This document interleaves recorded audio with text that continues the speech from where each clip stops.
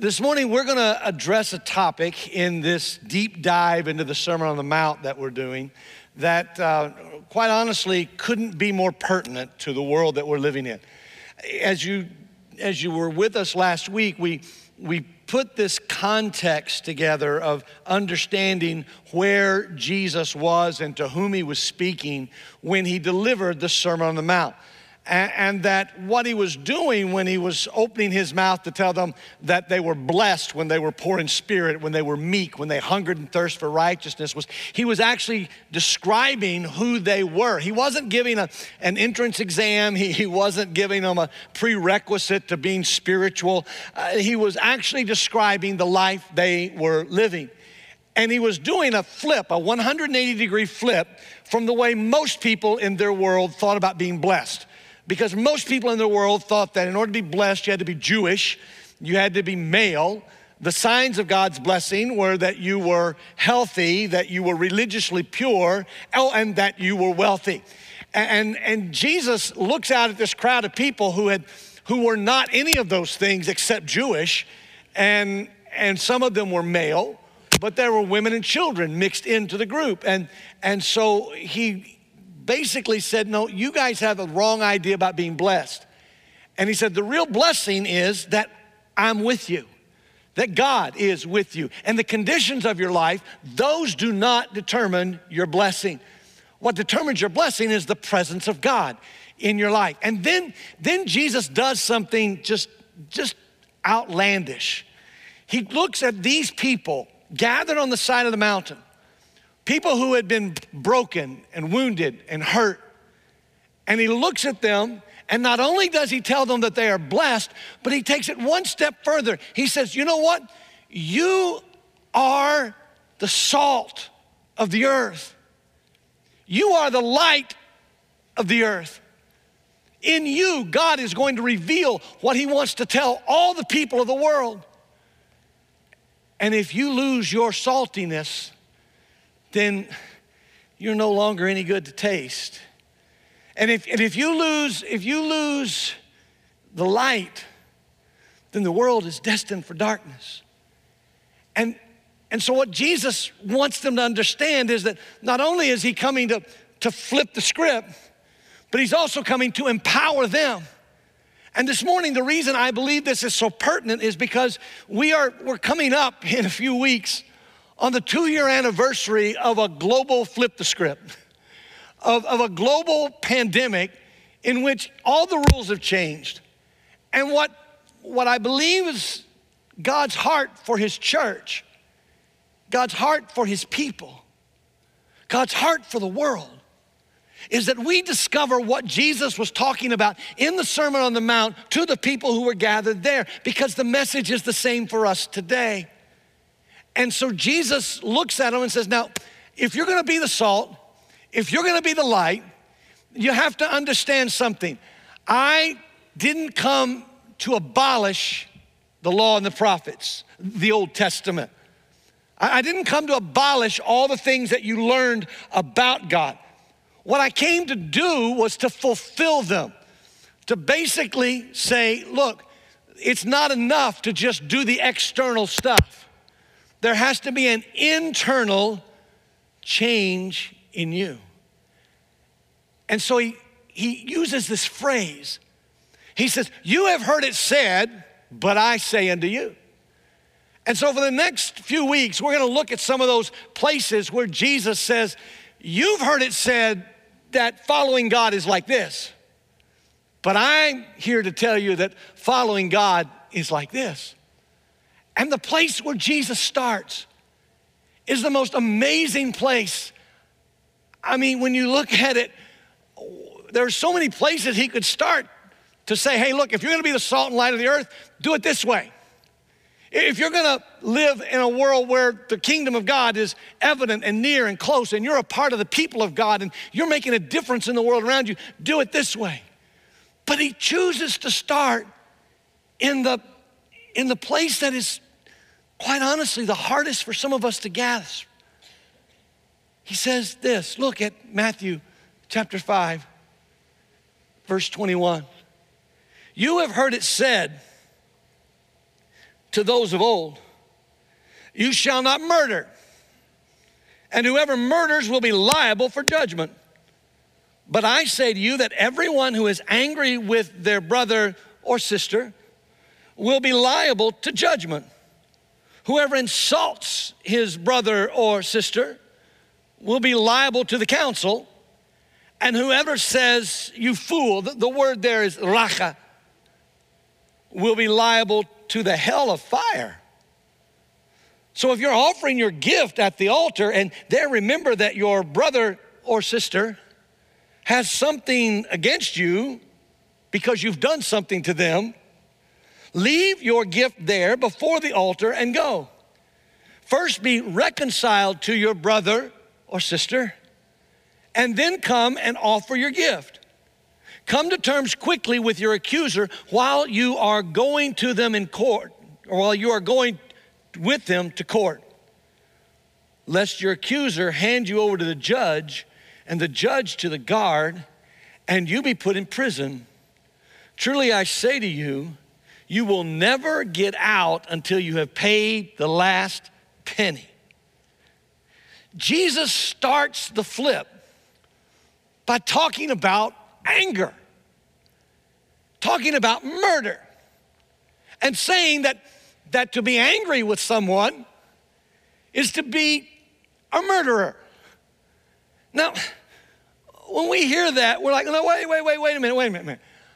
I thought it was okay. I mean, didn't Jesus get angry at the people in the temple who were doing the money exchange that was keeping people from worshiping? I mean, didn't Jesus get angry when he saw people who were being treated unfairly? What do you mean, Jesus, that if you're angry with somebody, it's worse than actually killing them?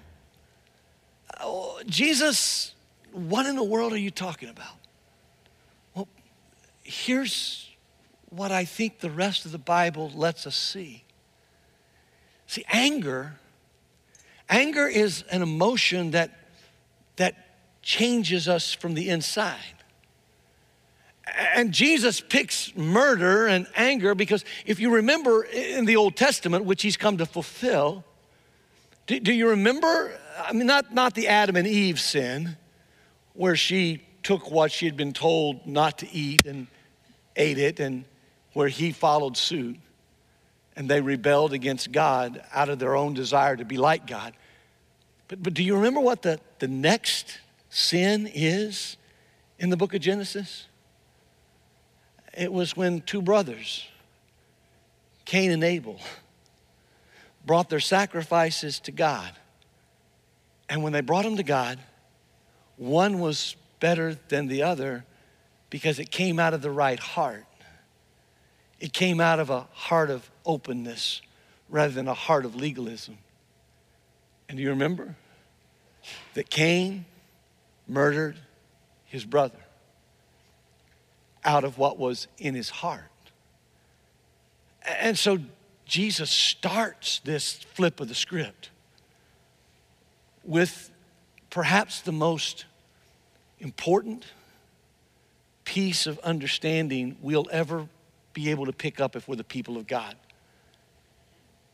And that is that our relationships, our attitudes, the things that we think and feel deep inside, those things are just as important, if not more important, than the things we do, because they are actually impactful in our life. How you think about somebody, how you feel about somebody, it makes a difference. Yes, when you see injustice, there's going to be anger well up within you. When you see someone being mistreated, it should make you angry. But that's not the anger that Jesus is talking about here. What Jesus is talking about here is the anger that grows up from inside of you because you feel as if you can't match or measure up. You feel insecure. You feel as if someone is is going to think less of you, and your insecurity just feeds, and so your anger, and you begin to project that anger onto them. And what Jesus is saying is, look, when you start treating people in that fashion, you stop treating them as people who were created in the image of God just like you were. And your attitudes toward others are attitudes that will determine how you actually act. When I was a college student, actually through high school and college, I utilized this aggressive game called football to take out all of my frustration and anger. It was a place where it was permissible to hit people. It was a place where it was applauded if you hit them really, really well. Now I have two brothers. It was never permissible in our house for me to hit them. I'm not telling you I didn't hit them. I'm just telling you I got in trouble every time I hit them. And when I found this place in the world where people would say, Kerry, it's okay, let your aggression out. It was like, wow, I have found nirvana. This is good. And then, as a senior in college, my football days ended. And college kept going because football was in the fall. And then this girl that I was dating, that I liked a lot, that I ultimately married, who's sitting in the room, agreed to go sing a duet at a church on a Sunday night with a guy, not me. And I was angry. And football was over. And there was no more permissible place for me to take out my aggression. So I did what any psychology major would do. I sat down and tried to figure out how I could do this and release the anger. I came up with a wonderful solution. I would throw my shoes against the wall as hard as I could, because I couldn't do any damage to the wall. It was concrete. And if you'd seen my shoes, you knew I couldn't do any damage to them either. And so cleats, and it was the 70s. These were platform shoes. I'm 6'2" in platforms, by the way. And I remember going in my dorm room and just throwing things against the wall, because I'd learned in psychology about this thing called aggression therapy. And so, man, I didn't need a pillow to pound. I'm throwing shoes against the wall. And it's this sound, this thumping. And then they're all out in the room. And I went, oh, I'm still aggressive. So I turned and I started pounding them back into the closet, which was wooden, and made a noise, loud noise. And it was thumping, and I'm just taking out the aggression, and it's resounding down the dormitory hallway. When suddenly this guy, I don't really know who the guy was. I only saw him for a split second. He heard the thumping. He didn't know what was going on. So he stuck his head to say, hey, what's going? And that's all I ever heard. Because the guy who lived in the room across the hall, who was a good friend of mine for my entire college career, we played basketball together my freshman year. He was 6'9". And he knew I was ticked. He didn't know what I was ticked about. He just knew when Kerry was ticked, you didn't get in the way. And so as I'm throwing shoes back into the closet, it's thumping, it's loud, I'm feeling good. This guy sticks his head in, says, what's going? And my 6'9" friend grabbed him with both hands on the shoulder, yanked him out of the room. Get out of there, you fool, he'll kill you. It was so, I mean, seriously, he yanked him, and his feet are the last thing that went out the door, you know.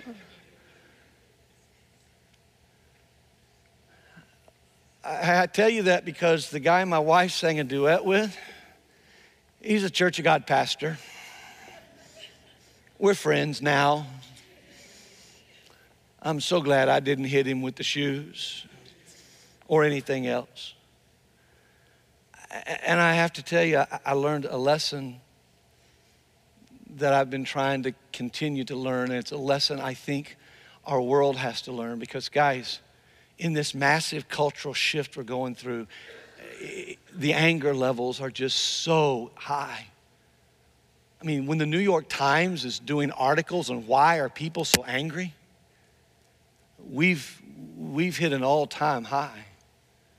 And the reality is, if we're gonna be the people of God, living in the kingdom of God, there is not a better time for us to discover and understand what Jesus was talking about when he said, you know, you've heard it said that unless you kill somebody, you're okay. But I'm telling you that if in your heart you're so angry at them that you would kill them if you could, that's just as bad as killing them. And you need to find a way through that. That's why he wrote these words. You've heard that it was said of old, you shall not murder, and whoever murders will be liable to judgment. But I say to you that everyone who is angry with their brother or sister will be liable to judgment, and whoever insults the brother or sister will be liable to the council, and whoever says you fool, Raka, will be liable to the hellfire. What Jesus is saying is this, look, inside of you are all of these emotions. God gave them to you. And God made you in his image. And so yes, injustice and things that should make you angry, they will make you angry. And that's not bad. But when you begin to demonize the other person, when you begin to project onto the other person, when you begin to denigrate the other person and not recognize that they are indeed created in the image of God just like you are, even if they're running from Jesus, even if they're in full-fledged rebellion, or even if they're just clueless about what they're doing, they are still made in the image of God. And the key to reconciliation, the key to unity on the earth, the key to people learning how to just get along is for people to begin to recognize you're not the only one created in the image of God. Every person who breathes on the planet is God's child. Some of us live in relationship to him through Jesus Christ. Others live in rebellion against him. And some wander around lost.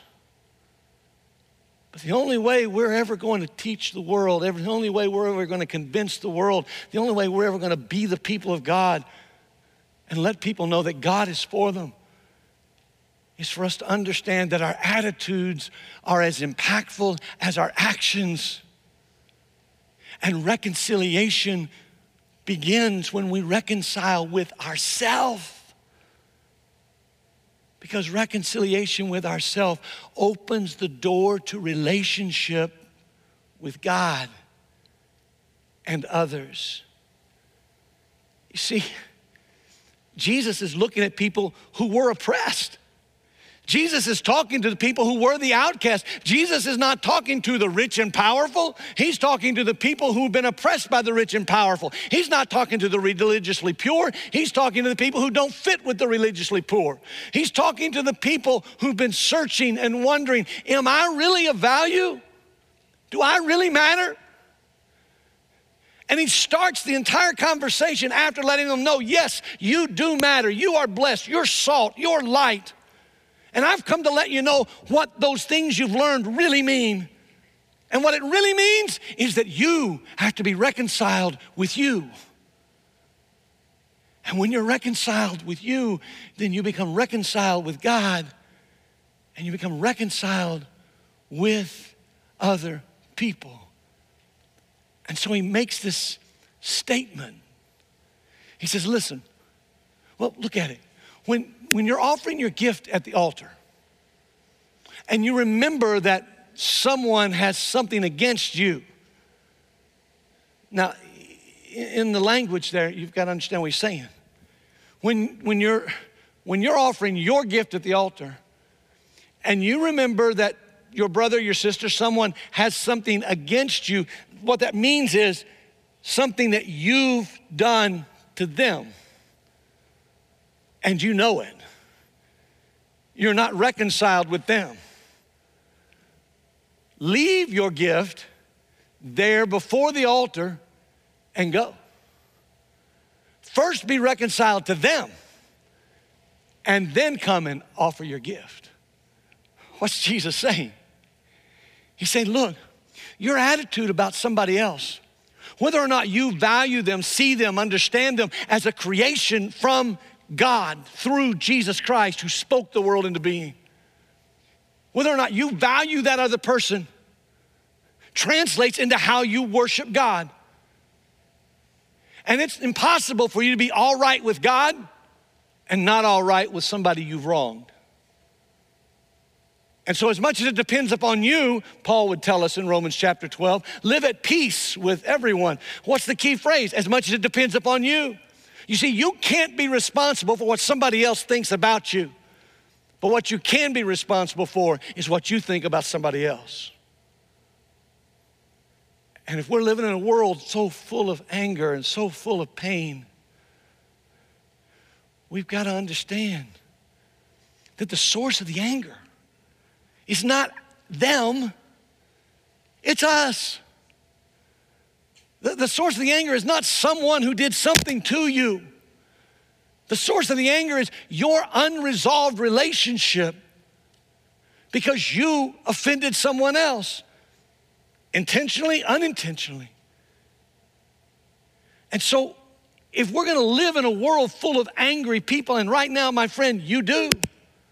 If you don't believe me, go to the grocery store just before a snowstorm. Or drive your car in traffic. It always amazes me how many people have bumper stickers that say, honk if you love Jesus. And when you honk, they wave at you with one finger. That's just amazing to me. See, the reality is the anger levels are high. And the source of the anger is not external. It's inside of us rather than outside of us. And so what Jesus is saying to the people gathered on the mountain and what Jesus is saying to you and me is, hey, listen, I understand you were created with the ability to be angry at the right things, but when you're angry at the wrong things, it's not about those people, it's about your reaction to those people. How do you view them? How do you live in relationship with them? And what Jesus is saying is, you've heard it said, just don't kill them. But I'm telling you, value them. I'm telling you, don't carry a bad attitude about them. And I have to be honest with you, folks. That's one of the hardest things in the world for any of us to do. If you've been a leader at anything, you've been talked about. If you've been a leader anywhere, you've been misused and discouraged. You've been questioned. I've spent my entire adult life in leadership. I will never forget the very first church I pastored. When I, quote, candidated, which is what they call in the Church of God happening when the church votes whether they're gonna let you be their pastor or not. There were 100 people who came that night to vote on whether or not I'd be their pastor. And 95 of them voted yes. And 5 of them voted no. I was so shocked that 95 voted yes. I said, yes, I'll be your pastor right away. I had absolutely no qualms with 5 people being against me because I can make 5 people mad when I get up in the morning. That's just not a problem.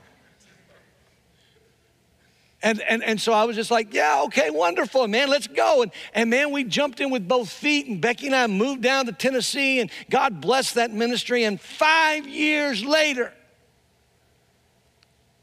after a Sunday service, this little lady in the church came walking up to me after the service, now 5 years later, to say, Pastor, I'm sorry. I said, for what? I was one of the 5 people who didn't want you to be the pastor here. I said, really? Who are the other 4? No, I really, I didn't. She said, but I was so wrong because, and she started listing the times in those 5 years when her daughter went through a divorce, when her son was hurting, and God used the ministry of that church to help them. And basically, I tell you my stories and her stories so you will hear God's story for you. The source of the anger is inside of you, not outside of you. So when you feel the anger rising, instead of attacking, find the opportunity to assess what is going on in me. It's why the Apostle Paul, who by the way could get very angry at certain times at the right things, in Ephesians chapter 4, verse 26 and 27 says this: be angry, but sin not. Don't let the sun go down on your wrath. For if you do, you give the devil a foothold. My friends, God made you with the ability to have emotions. God made you with the ability to become angry at injustice, to become angry at the things that are wrong. And He also made you to be reconciled to Him. So that when your anger is inappropriate, when your anger is misdirected, when you do the wrong thing with your anger, you can come to Him and He can heal you. Just like Jesus looked at the people on the mountainside and said, you know what? You've heard it said, but I'm saying to you, you are the salt. You are the light. Your attitude is as impactful as your actions. So let me live inside of you.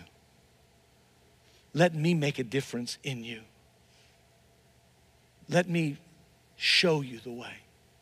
Because if you don't, if you continue to focus on the other instead of on yourself, if you continue to focus at somebody else, then you're headed for a place that's not good. Because you see, accountability for our attitudes is inevitable. It's going to happen. That's why he says, look, if somebody's accusing you of something and taking you to court, you need to come to terms quickly with them, lest the accuser hand you over to the judge and the judge hand you over to the guard and the guard puts you in prison. Because I'm saying to you, you will never get out unless you paid the last penny. What's he mean? You will ultimately be held accountable for your attitudes as well as your actions. And if the people of God are going to be the people who can convince this world we're living in right now that God is for them, that Jesus loves them, that He died on a cross to save us. If you don't believe that this morning, the only way I'm going to be able to convince you of that is to do that in an attitude of grace and mercy and love, and to see you as one of God's children, to value you as His daughter, as His son, so that together we can be reconciled to ourselves, to God, to each other. And my friend, when we can do that, the anger quotient in the world will begin to go down if all of us are able to extend that kind of love and that kind of grace and that kind of mercy.